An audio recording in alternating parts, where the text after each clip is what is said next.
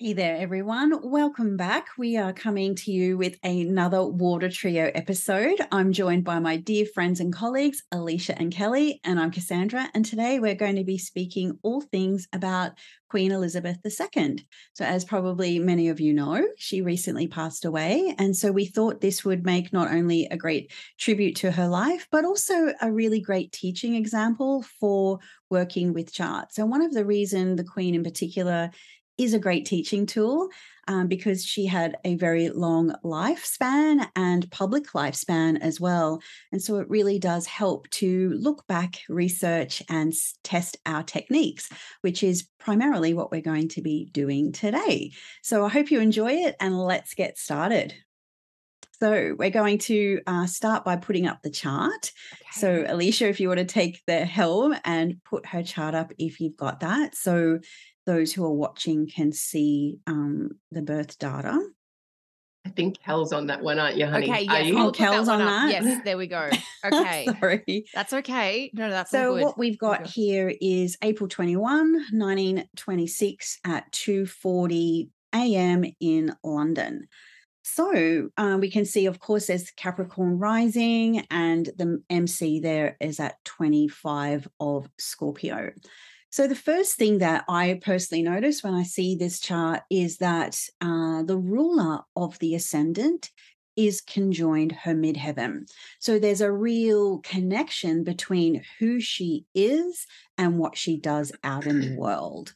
So often when you see this in clients' charts is that they're very there's maybe not a lot of separation between who they are and what they do, whether that is in a public reputation manner or in terms of their career.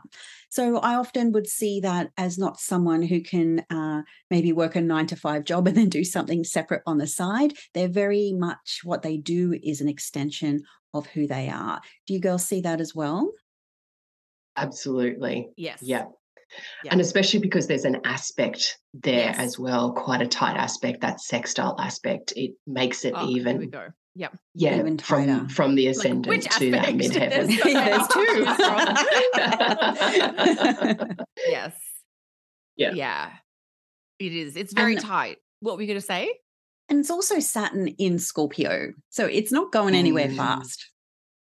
No, it's that really strong fixed energy. And in reality, she's got quite a lot of fixed energy in her chart, full stop. I mean, yes, she's a cardinal rising with the Capricorn rising, but, you know, that Scorpio midheaven is ruled by Mars in Aquarius, you know, this another fixed sign, you know, she's all about ideals and ethics and that kind of bigger picture humanitarian energy there. A moon in Leo, and of course that very early Taurus sun of hers too. So, you know, that's a lot about who she was and her, you know, how she thought and how fixed she was in that way, but also the long life that she lived. Having, you know, the ascendant ruler and the moon too, very much about, you know, how life and body and vitality in that fixed sign of Leo too. Do you girls find that people with Moon and Leo tend to be quite, you know, my husband's got Leo health planets and he just can fight off or burn off anything. There is a sense that there's a lot of vitality in that. What do you guys, do you find that too? Yeah, it can benefit from like the vital force of the sun. Sometimes it'll depend on maybe aspects and things like that, but you know, this moon in her chart, perhaps not making great aspects per se, but she clearly was very long-lived and had that sort of constitution that just pushes through things and doesn't get taken down by things. I mean, that's 5 of the visible 7 planets, like 5 out of 7, all in fixed placements in her chart. So there's a real... I imagine, I mean, obviously never met her personally, but I imagine she was pretty stubborn too. Oh, for sure. Yeah. And I mean, you know, even just from the moon and the body, she never changed her physical appearance. Yeah. Her hair never changed. Yeah. And what I like suits, the only thing she changed was the color, not the cut. When you find something that fits, you stick with it. And having the moon as the sect light, I Yeah. think, when you see a lot of fixed, a lot of Saturn, which we do have that signature there, and even the midheaven and the ruler of the ascendant is also within the Egyptian terms of Saturn. So it's, got that sort of double Mm. Saturn energy. And sometimes when there's a lot of Saturn, it really brings that cold dryness, which can sometimes be a little bit fragile. But having that fire moon adds a bit more warmth and heat and brings a little bit more of a spitfire quality to her, like that sort of engine, in the like a coal engine, just keep adding the coal and it will just keep those fires burning. And I mean, when you think about it, um, was it like 2 days before she died, she Mm. was, welcoming the new prime minister. And when you look at those photos, her hand, is kind of black just from old age nearly, but still got her hair done and her smile on. Like there was just Yeah. nothing that kind of really, I mean, obviously there were some periods of her life that there was a storm cloud or two, but she was unstoppable.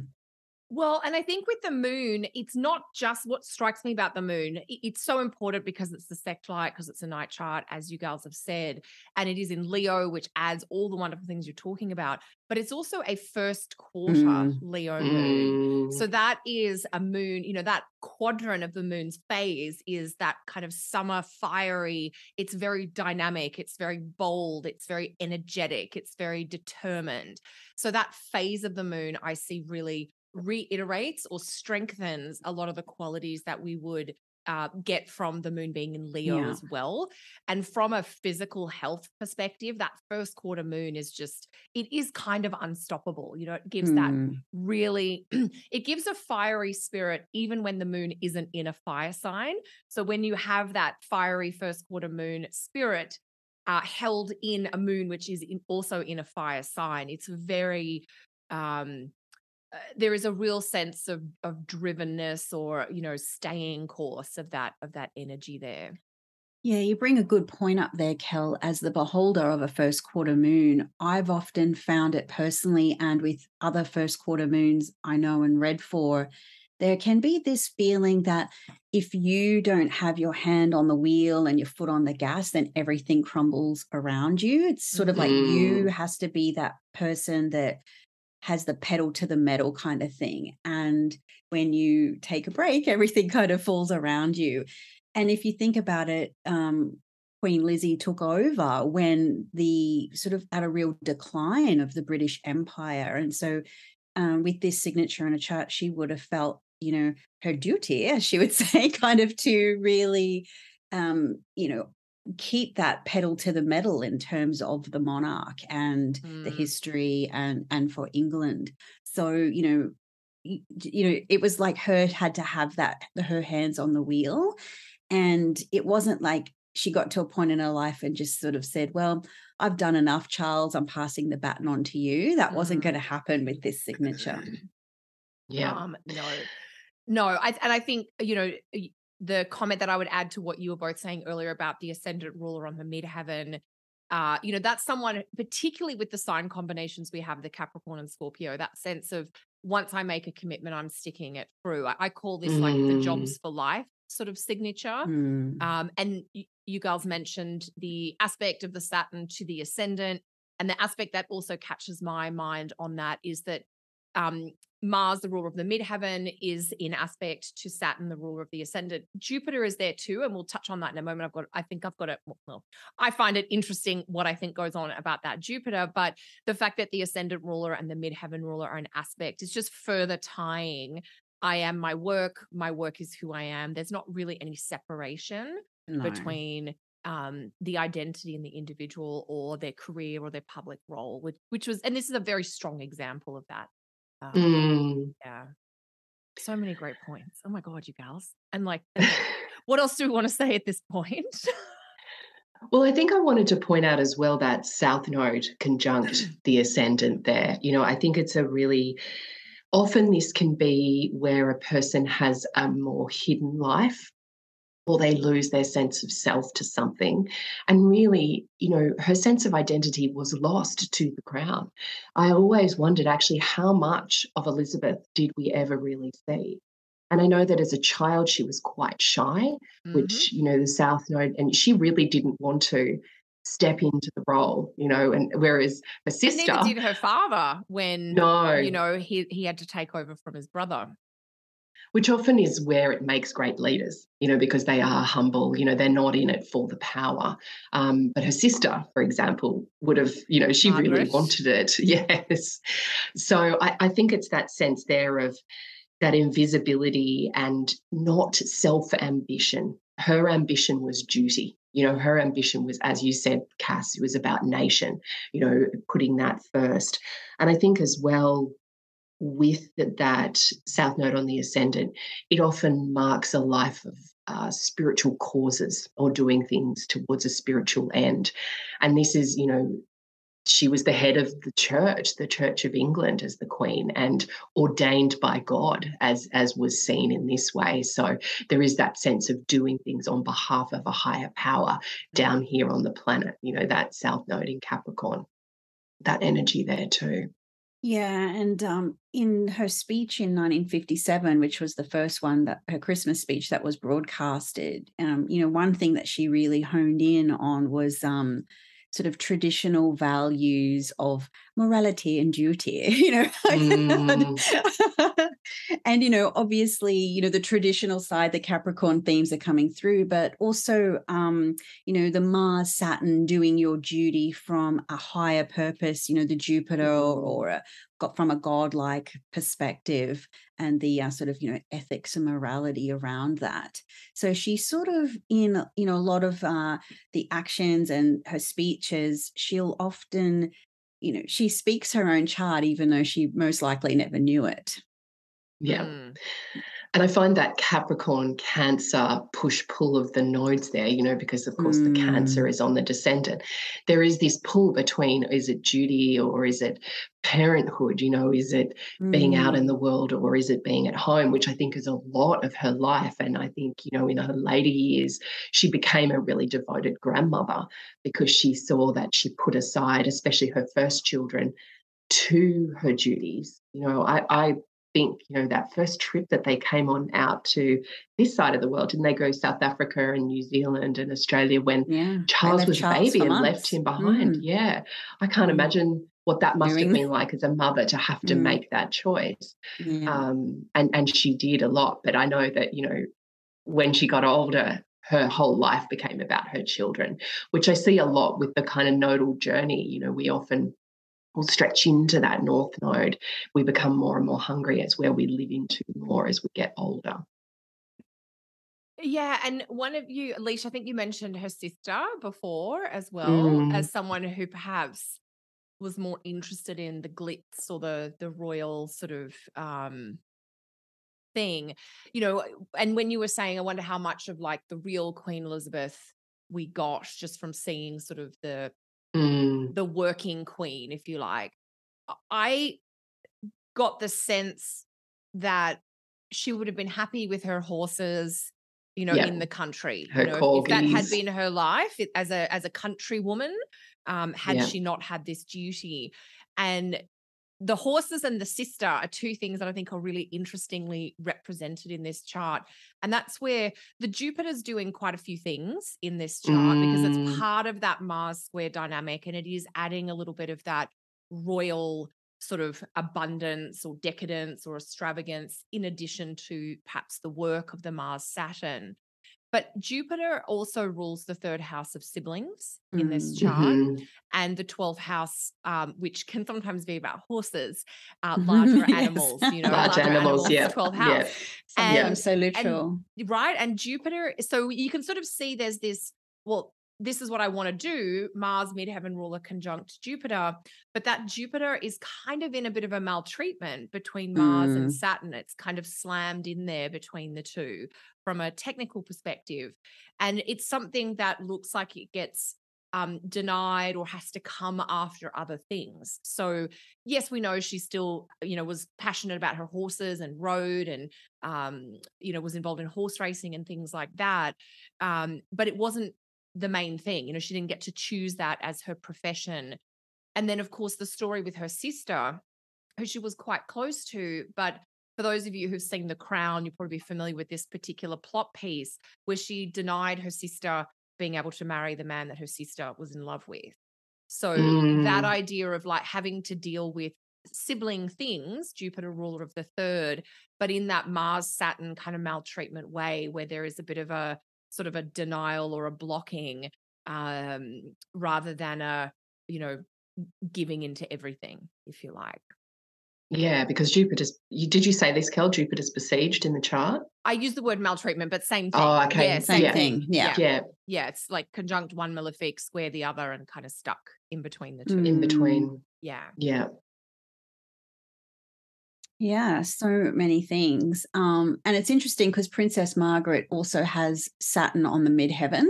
So, she may have been able to sort of see herself as being able to do what her sister could do as well. So, and there's a similar kind of nodal situation. Obviously, it's different signs, but Margaret had it, the North Node in the first. So that would speak to perhaps a little bit what she was hungry for. So, yeah, so interesting. So did anybody, either of you have any other particular sort of key feature points you wanted to bring out about the chart before we look into some timing stuff? No, I think the only summary statement I would add is that we mentioned all the fixed placements, but the interpretive piece that can indicate is, that longevity or that enduringness. So whether it's in a long-lasting relationship or a long-lasting career, it's that sense of like the fixed and focused. Like once we get into it, we kind of see it through until the end. Just for other people who might be watching and thinking, oh, I've got a lot of fixed planets. But the technical piece that I think really gives this fixed veneer in the chart is that the ruling planet of the ascendant and the ruling planet of the midheaven are both fixed signs. Yeah. So that really adds an anchoring, because you could have a lot of planets in fixed signs, but if those two planets, the ruling planet of the ascendant, ruling planet of the midheaven, aren't, you might get a slightly different tone coming out. And I just want to mention, I know we haven't talked about like the Venus or the Sun, but we might bring that up in the timing piece, unless either of you guys want to say something on other pieces. Well, it just doubles down on the fixity, doesn't it? That Sun does, yeah, for sure. Yeah. And even the fact that the descendant, like 3 of the angles are ruled by planets in fixed signs. So it's just that IC that gets that, Venus in Pisces, which shows, I think in another way that there was this really soft side to her, but she didn't show it to the world. That maybe she showed to her family or her children, that I see there in the 5th, but the world didn't really see that. I wonder if that was, what happened with Andrew in many ways, was that Venus in Pisces wasn't really able to draw the boundaries that were needed earlier.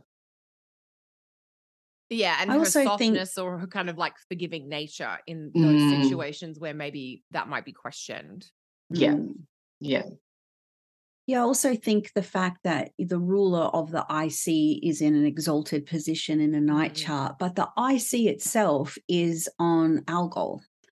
So that sort of, yes, there may be privilege or elevation or exaltation, but there's also a lot of stress or difficulty or challenge or problems that derive from, her family members, her children, because the IC is placed in the 5th, but also what she comes from, from an ancestral lineage, et cetera, et cetera. So while there's also great heights, there's also some problem areas with that. So there's a few indicators there that, at some level, it could be easy to sort of see all the Venus in Pisces, perhaps some of the glitz and the glamour and the jewels.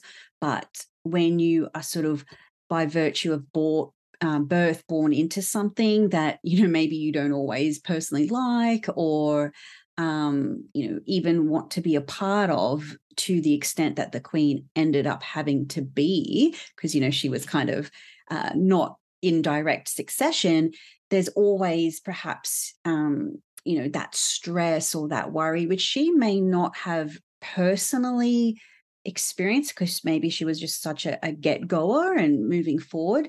But I could imagine how that would have maybe provided some potential marital problems, or even with her own children, having to be born into something like, I was actually never meant to do this, but my mother kind of chose it in a way, or took it over. So, obviously I'm embellishing about things I don't really know, but I can imagine that could also have been a sore point for the family as well. Yeah.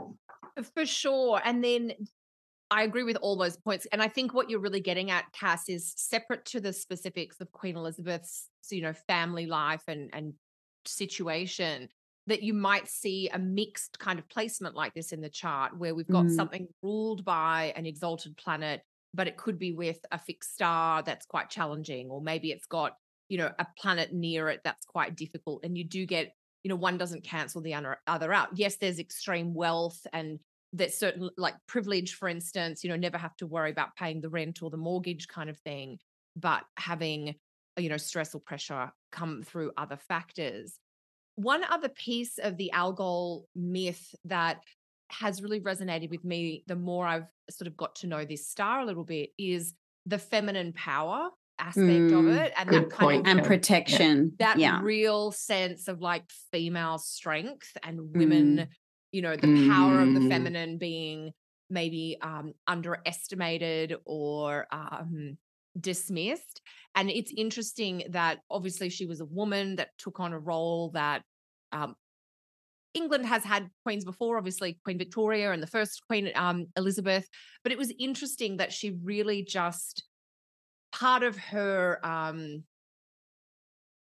stubbornness was, I'm going to do it myself. Yeah, and it was that she didn't deny that she, that I don't know, there's something about the female, like she was a woman doing this role.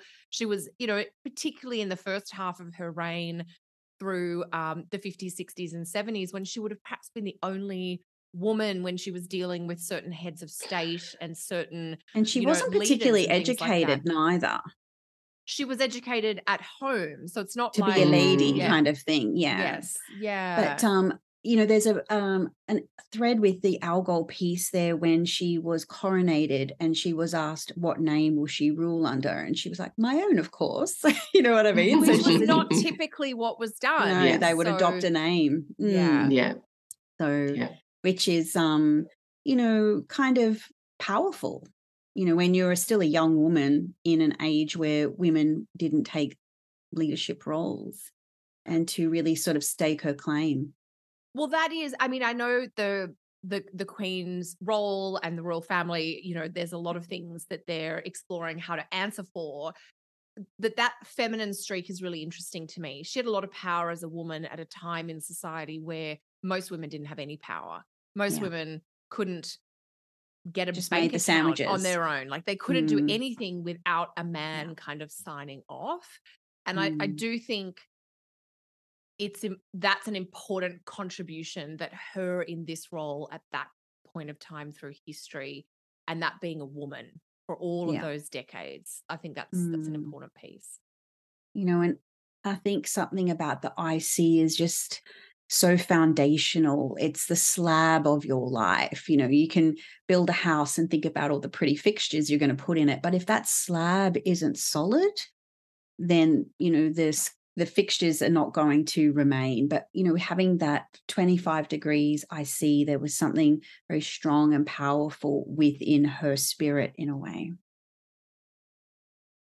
And I think as well with the myth of Medusa, which is linked to Algol, it was through something hard and harsh that, she became Medusa. That's something that it wasn't a role that she chose, it was a role that she was pushed into, the person who became. And I think that speaks to Elizabeth and her life as well. Wasn't necessarily a role that she chose or that she wanted to have, but she was she was actually the perfect person for it, to be able to get there and do it. So, tapping into that raw, creative, feminine power that Medusa links into is, that kind of sense of, okay, I didn't choose this, but I'll make the most of it with what I've got. So literally the head of state. Okay. Should we in terms of country states. And foundation. Yeah. Because, exactly. As Australians, and I'm a dual citizen, Australian and Canadian, and the Queen is the head of state in both of those countries. You know, it's her Mm-hmm. head on the money and the postage stamps and things like that. And it is Yeah, it's interesting. and you know, even you know, having served in the military, you swear allegiance to her when you join it. So Yeah. you know, you work not. I don't think it's as common anymore, but you walk into government buildings or RSL clubs and things like that. Yeah. You know, she's everywhere. Yeah, a lot of my elderly clients talk about that. That's the thing, you know, for them, her face was everywhere when they were we young. grew up with her. Yeah. She Yeah, was all yeah. our symbolic grandmother in a way. Yeah. So should we move on Got to some some few timing. timing Yes. things now that we've And got a bit of a feel for the chart? the chart. And I feel like, Leash, you have one from childhood that's relevant. Should we start there? Yeah, so, you know, there was the 10th of December 1936 was when her uncle, Edward III, abdicated the throne. And so at that period of time, Elizabeth was in, and she was 10 years old. So she was in an 11th house perfection year. So this highlights, of course, her Mars as her Time Lord, but it also highlights the Saturn and the MC there in the 11th house. So it's like she went from being, you know, the spare heir, as you were calling it earlier, Kel, to the heir apparent. And it was suddenly overnight, you know, which was not expected. She was shifted into this role. So I thought it was really interesting. And at that same period of time, Saturn was in Pisces, conjuncting her Venus, which, you know, Saturn ruling her Venus ruling her IC, as we've just been talking about, but also in whole sign houses ruling that 10th house too. So it's like your career has now been decided. You know, Saturn has come in and solidified and strategized where you're going to go for the rest of your life. So I thought that was a really interesting kind of mix there of perfections and what's highlighted. Well, and Cass, you mentioned before we started recording too that her lot of spirit is 3 Taurus, which means her part of fortune and lot of spirit are both Venus ruled as well. And so that Saturn transit to Venus, which would have been the first Saturn transit to Venus in her life, becomes so pivotal because Venus is ruler of spirit and fortune. And because that's one of the reasons I find the timing in this chart so interesting is that it was almost like a quirk of fate that she ended up in the role that she did. Because had the sort of intended order of things, Edward would have married, I guess, an approved person and had children with them, and the line of succession would have gone down through Edward's family. But, you know, the big drama that played out in 1936, Edward wanted to be with Wallis, and Wallis was divorced, and how could that be allowed in the time? And Edward made the decision, I'll choose love, not duty. And that meant George, Elizabeth's dad, stepped in. And so I think this is a really pivotal year. And I don't know, do you guys find this when you're working with clients that when they perfect into the house that has the midheaven in it, that it becomes, I find it can be important in the context of one's career or job, but it really, the midheaven is so much more than just that. It's how we move forward in the world. It's sort of the momentum and sometimes the pathway that our life or the trajectory of our life. And this was such an interesting example for me when you pointed it out, Leash. I thought it's just fantastic. Yeah. And there was something else, wasn't it, around that time you were saying about her corgis? Or was that a little bit older? Oh, no, that was a little bit older. But then the next one that I wanted to point out was the year that she met Philip. That's a good one. That was really sweet because she was so young, wasn't she? You know, was 13. And it really speaks to that moon there, you know, ruling her Cancer area, you know, her 7th house, meeting her future partner at a very young age. And, you know, I think when I've heard it spoken of or read it in biographies, she knew even then. Oh, yes. That he would be the love of her life. Yeah. And there was never really anyone else for her, I don't think. No. And if we look at Philip's chart, he also has that moon in Leo too.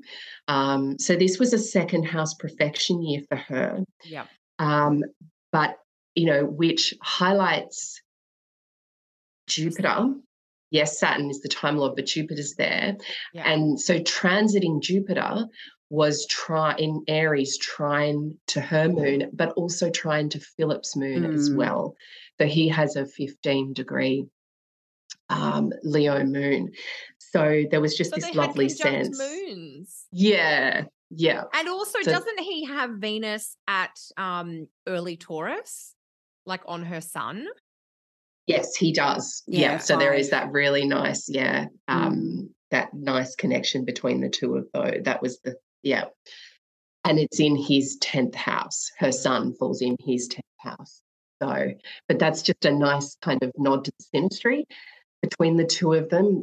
When you have moons that are in the same sign as a partner, you're often comforted and feel secure and stable around the same things. What you need to feel nurtured and really loved are very similar. So it can be a really nice signature to have. And the fact that they both had that similar transit really helped. And then I imagine they had some good fights too. Two moon in Leos, like both trying to call the shots or pull rank or something, so to speak. Which was demonstrated really beautifully in The Crown. There was a few arguments in season 1 when they were sort of probably a bit younger and feistier with each other, and also managing their new life, and he's a Leo rising, so he's very fixed too. And him struggling to find a role, that Leo part of him needed to have his own level of visibility. And, rather than just kind of, always having to walk behind your wife in those days would not have been an easy thing to do. It's so interesting, those dynamics. And of course, as you mentioned earlier, Cass, we can only speak to things that are on public record, and there may be there's a lot that obviously we don't know behind the scenes. It's not totally dissimilar to the work that you might do in a session with a client, where when you have the client, of course, they'll share things with you, but they may not share everything. And in the time you have, of course, you don't get all the details. So sometimes it is a case of like sort of going with what you can at the time. Yeah. Okay, more timing stuff. Do we want to go to 1992, or is there anything else before Yes, then? I think 1992 is great, because then it really relates quite well to 2022. Leash, did you want to do something before then? Well, I just wanted to talk about their marriage. Oh, yeah, their marriage. And how do you want to put both their charts up or anything like that, or is that too tricky? Yeah, I could. I could put up their, I think I've actually got their bi-wheel.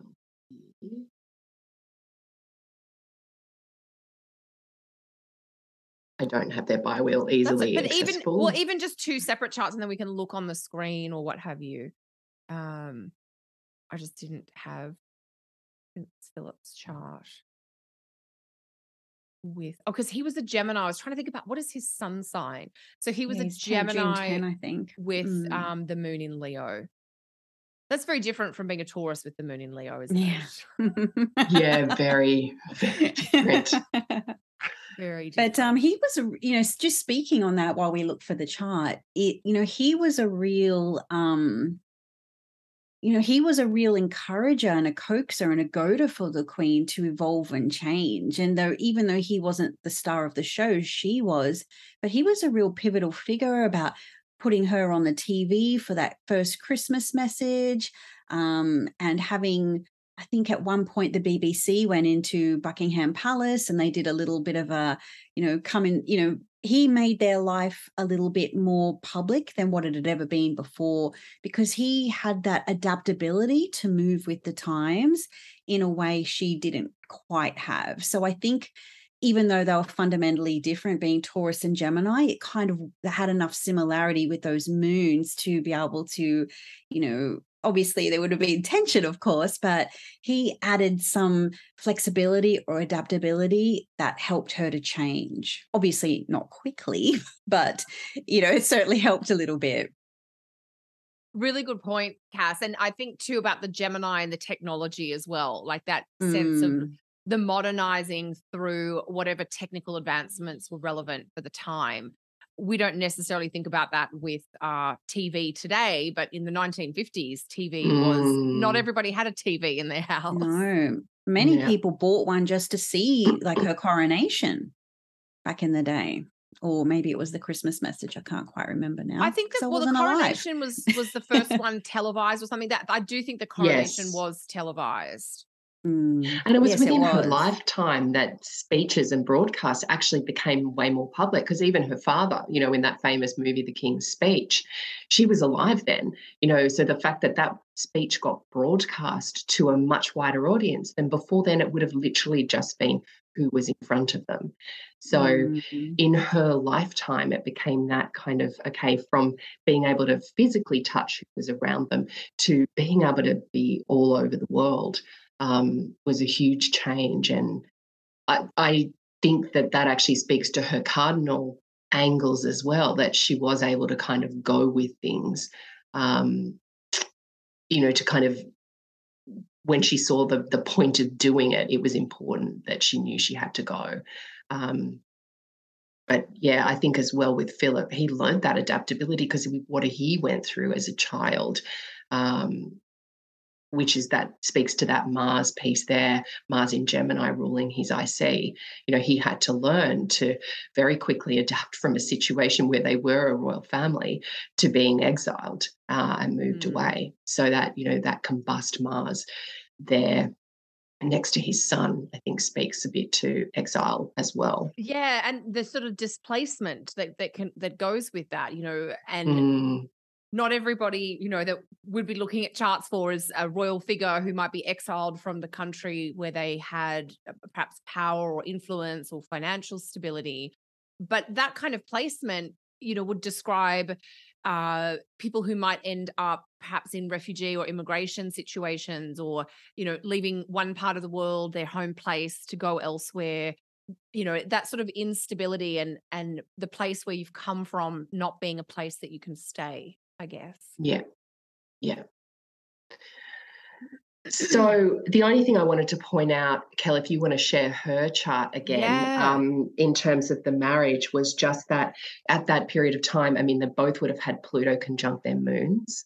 But for her, of course, that moon is ruling her seventh house. And what was the date? The marriage was in so the 20th of November, something? 47. 47. Okay. So And Pluto so she was in Leo on the moon. Yeah. Got it. And she was in a 10th house perfection year. So, you know, this marriage was part of what was lifting her up. I felt like, you know, what was part of helping her, you know, I think it's very interesting that she died not long after Prince Philip. You know, there wasn't like she, like her, the Queen Mum, as we called her, her mother, who lived long after. You know, it was almost like he was really that wind beneath her wings in many ways. And also she just had a progressed new moon when in they got Gemini. married. Yeah, so she just a few months before then. So it really shows that she's in a whole new life, a whole new cycle. Relationship cycle in particular. Exactly. Yeah. It's interesting you brought up the reputation stuff, Leash. Obviously, in this case, it's quite obvious, but I can't remember which author, but one of the traditional authors, it's explained in Deb Holding's Temples of the Sky book, where the 10th house, in one of the authors, does speak to the 10th house as being a house of marriage, because it traditionally does change your reputation. You become the wife of so-and-so, or, you know, and you change your name. And so in the modern day, it's like, well, if you've got an established career in your maiden name, do you then go change your name when you get married and have to, you know, have a different name publicly? So yeah, you do. And so you do there we see that a go. lot, because marriage is you know, not necessarily do both people change their names, but in addition to the name change, marriage also confers different responsibilities and status and tax obligations often. So there's a lot of things that, you know, you tick a different box on forms and things like that. And, you know, in many countries, taxes are filed differently and you're treated differently. So there's a lot of things that do change that kind of speak to those public titles or roles, even for everyday people, that are sort of conferred upon us at marriage, for instance. And so that's always sort of made sense to me, even though I know sometimes students get a bit confused about it. Yeah. So 1992, huh? Or do we want to talk about the coronation quickly? I think we should jump to 1992 from the standpoint that it's, people will remember that. It's a really key rule. Yeah. So did you want to take that one away, Leash? I think Kel was the one who you're had going to do all it? Okay. Oh, yeah, I can speak. I can definitely set us up. Sorry, Plenty there of is things a little to bit talk about that one. Can you guys isn't hear there? the background noise that's just kicking in here? Well, it's raining here, so there's noise here as well. Okay, great. I'm so glad. So 1992, the Queen, at the end of the year, the Queen gives a speech and she calls 1992 her annus horribilis, one of the horrible year. And she'd been through quite a few difficult things by that point in time. But this year, she decided to sort of name as basically her worst year ever. And that always intrigued me from a timing perspective and, what was going on timing wise. So I'll do a couple of quick things timing wise, give the quick bio summary, and then we go into it more. Her progressed Venus had come to that 25-26 marker of Taurus. So the progressed Venus was now on Algol. And so she's dealing with some of the stresses or pressures or challenges or perhaps difficulties that we do sometimes see with Algol. And that progressed Venus on the IC in the 5th house on Algol, a big part of that was tied to IC and 5th house things. So 3 of her 4 children either separated or divorced that year. For a woman who is, as you mentioned, Leash, the head of a religious order that doesn't really kind of approve of divorce. This was, really against the grain kind of thing. I'm not saying that I agree with that, but I'm just saying that's what caused her stress at that point in time. If we think about it, even the fact that she was in the position she was in because of that, like if divorce had been accepted, then correct. Edward would have been able to be king. She would never have been queen. You're 100% right, Leash. That's a really insightful point about the role that divorce had played in her life, because it was because Wallace was a divorcee that Edward couldn't marry her and be king. Yeah. Very, very interesting. And she was demonized. Wallace was demonized. Absolutely. In many ways. Yeah. Yeah. And so, 3 of her 4 children, I think Anne and Andrew divorced and Charles separated. He and Diana officially separated that year, even though it had been a bit rocky for a while. That was when the separation really happened. And one of her favorite castles had a big fire and was really damaged. And that always sort of boggles my mind to say one of her favorite castles. It's quite extreme. But we see the connection to the IC. And the other piece, there's so many layers to the timing at that point in time because you can bring in all the transits. But the other progression I'll just add is that the progressed moon phase at that point was full moon. And so we get these difficulties going on, but they're very public. And I don't know about you gals, but, I remember, having grown up in Australia, which was, it's still a Commonwealth country, the press, the stories about what was going on with Andrew and Fergie or what was happening with Charles and Diana. I mean, it wasn't quiet, subdued, behind the scenes, done in private. It was everywhere. Was splashed everywhere. The British tabloids, I guess, were part and parcel of that. I mean, wasn't that the year the biography came out that talked Andrew about, Morton? and they realized, that talked about, everything going on, that Charles was still seeing Camilla and that Diana had tried to commit suicide. And, that was all she part did that and big parcel interview of that as year. well. She did was that 92? I'm not sure if that was all 1992, but it was certainly connected. Maybe the book was and the interview was. I don't know those two. The book came out in 92. Yeah, 92. Okay. Yeah. So, I think that was June, July 92. So it's almost like all the family secrets coming out into the open, if you like. And it was a 7th house perfection year as well for her. So it was very obvious, what was going on, this angular perfection house. It's like you can't kind of hide what is happening at that period of time. Yeah. ruled by her moon in the 8th house there. All the dirty laundry was being aired. I mean, I'm always very curious. I would love to know more about her marriage with Philip in terms of like what, went on behind closed doors, but that's just We'll never know. We'll never know. So what else do you guys want to say about this 1992? Are there other timing factors or anything that you want to bring in?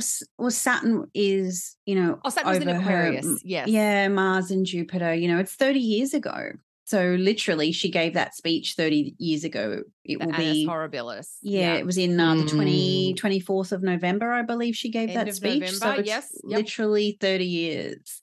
And so, yeah, there was those timing factors as well. Oh, yeah, because with transiting Saturn there in like 1990, would have been 91, 92 then, and now. So we had the Saturn opposing the moon, so all the relationship pressure then. When it happened this time around, it was actually the death of her spouse and then her own physical health challenges. Like, don't forget, like the Mars being career and kind of life direction planet, Saturn going over Mars, maybe in the early 90s, there was perhaps that sense of pressure and stress and responsibility and how do we navigate this? And this time it was actually the end for her. Yeah. And also it's that, Saturn is her chart ruler. So that was Saturn square Saturn. And it just shows how that tension and that challenge and what that first Saturn square can be like of, okay, what foundational things did she start to create under that second Saturn return of hers? That would have been her second. Yeah, I was thinking. That were being pressured, at that period of time. What was being questioned, what was being challenged, what choices was she starting to see the consequences of? I think that would have been 1985 when she would have had that Saturn return, wasn't it? So I can't think off the top of my head. In the 80s, it would have been like 1985. Yeah, it was 85. So yeah, I'm not sure what choices that she made around that period of time, especially with Diana and what was happening, because we know that was when a lot of the underground stuff was going on between Charles and Diana. It was becoming more and more public. But yeah, that kind of stress and tension of square aspects. Yeah, really fascinating. And I do feel like even though we've maybe hit some of the highlights, there's so much more that could be explored or said or discussed. And of course, we don't have 6 days to run through everything that, was significant in the life of somebody who lived to be, was she 95 or 96? 96. 96. Amazing. Long time. Well, great. So is that the end? We've got to the end. That's the end. Hope you enjoyed it. We certainly loved looking into all of it for you. So in order to wrap up, maybe if both of you would like to talk about what you might have in the pipeline or anything that you would like to let our listeners know what you have got going on. Do you want to go first, Leash? I don't have much going on other than just seeing clients and doing all those things. I will be actually closing my books to new astrology clients at the end of this year, as I'm focusing more and more on counselling. So if you want to become a client, I would suggest, booking in a session. Getting in.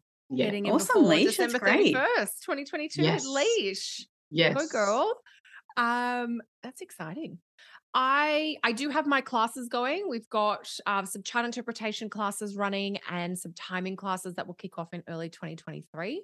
So all the details about that are on the website. But the big thing that I want to make sure I'm telling people about, because I'm terrible at the marketing side, is my monthly astrology guide membership, which gives you 6 videos about all the astrology happening each month. So if you're interested in timing your life with astrology, or if you want to get better at understanding planetary aspects and transits, that astrology membership is really affordable, really accessible, and you get lots of content to help you both navigate day-to-day life, but also improve your astrology. So you can find out more on the website, kellysastrology.com, for that as well. That's cool. What about you, Cass? Oh, well, I'm still running my group of students, so still teaching, doing plenty of writing, and yeah, I have my Golden Circle Club. So that's probably where all of the where you'll find me the most. So again, similarly, it's guiding you through the astrology. We do monthly Q&As, all sorts of good stuff there. So again, CassandraTyndall.com is the place to find us, and we'll pop all the links and what have you in the show notes below. So thank you, girls. It's been wonderful to do this with you once again. So fun. And if anyone has any thoughts or Yes, I was comments, gonna say. we'd love to see them below. Your thoughts about the charts of what we've been discussing. And then if there are any charts of people that you'd like us to look at in the future, let us Yeah, that's a know. good idea. There's lots of really interesting people in the world. And of course, we have some people that we're interested in. But if there are charts of people that you want to look at, the only challenge, because I know we've asked this before, is we do have to have a birth time or a birth chart for them. So that can be the trick sometimes. But yeah, let us know and make sure you subscribe wherever you're listening to this episode. Cool. Thanks, See you girls. later, everyone. Thanks for listening.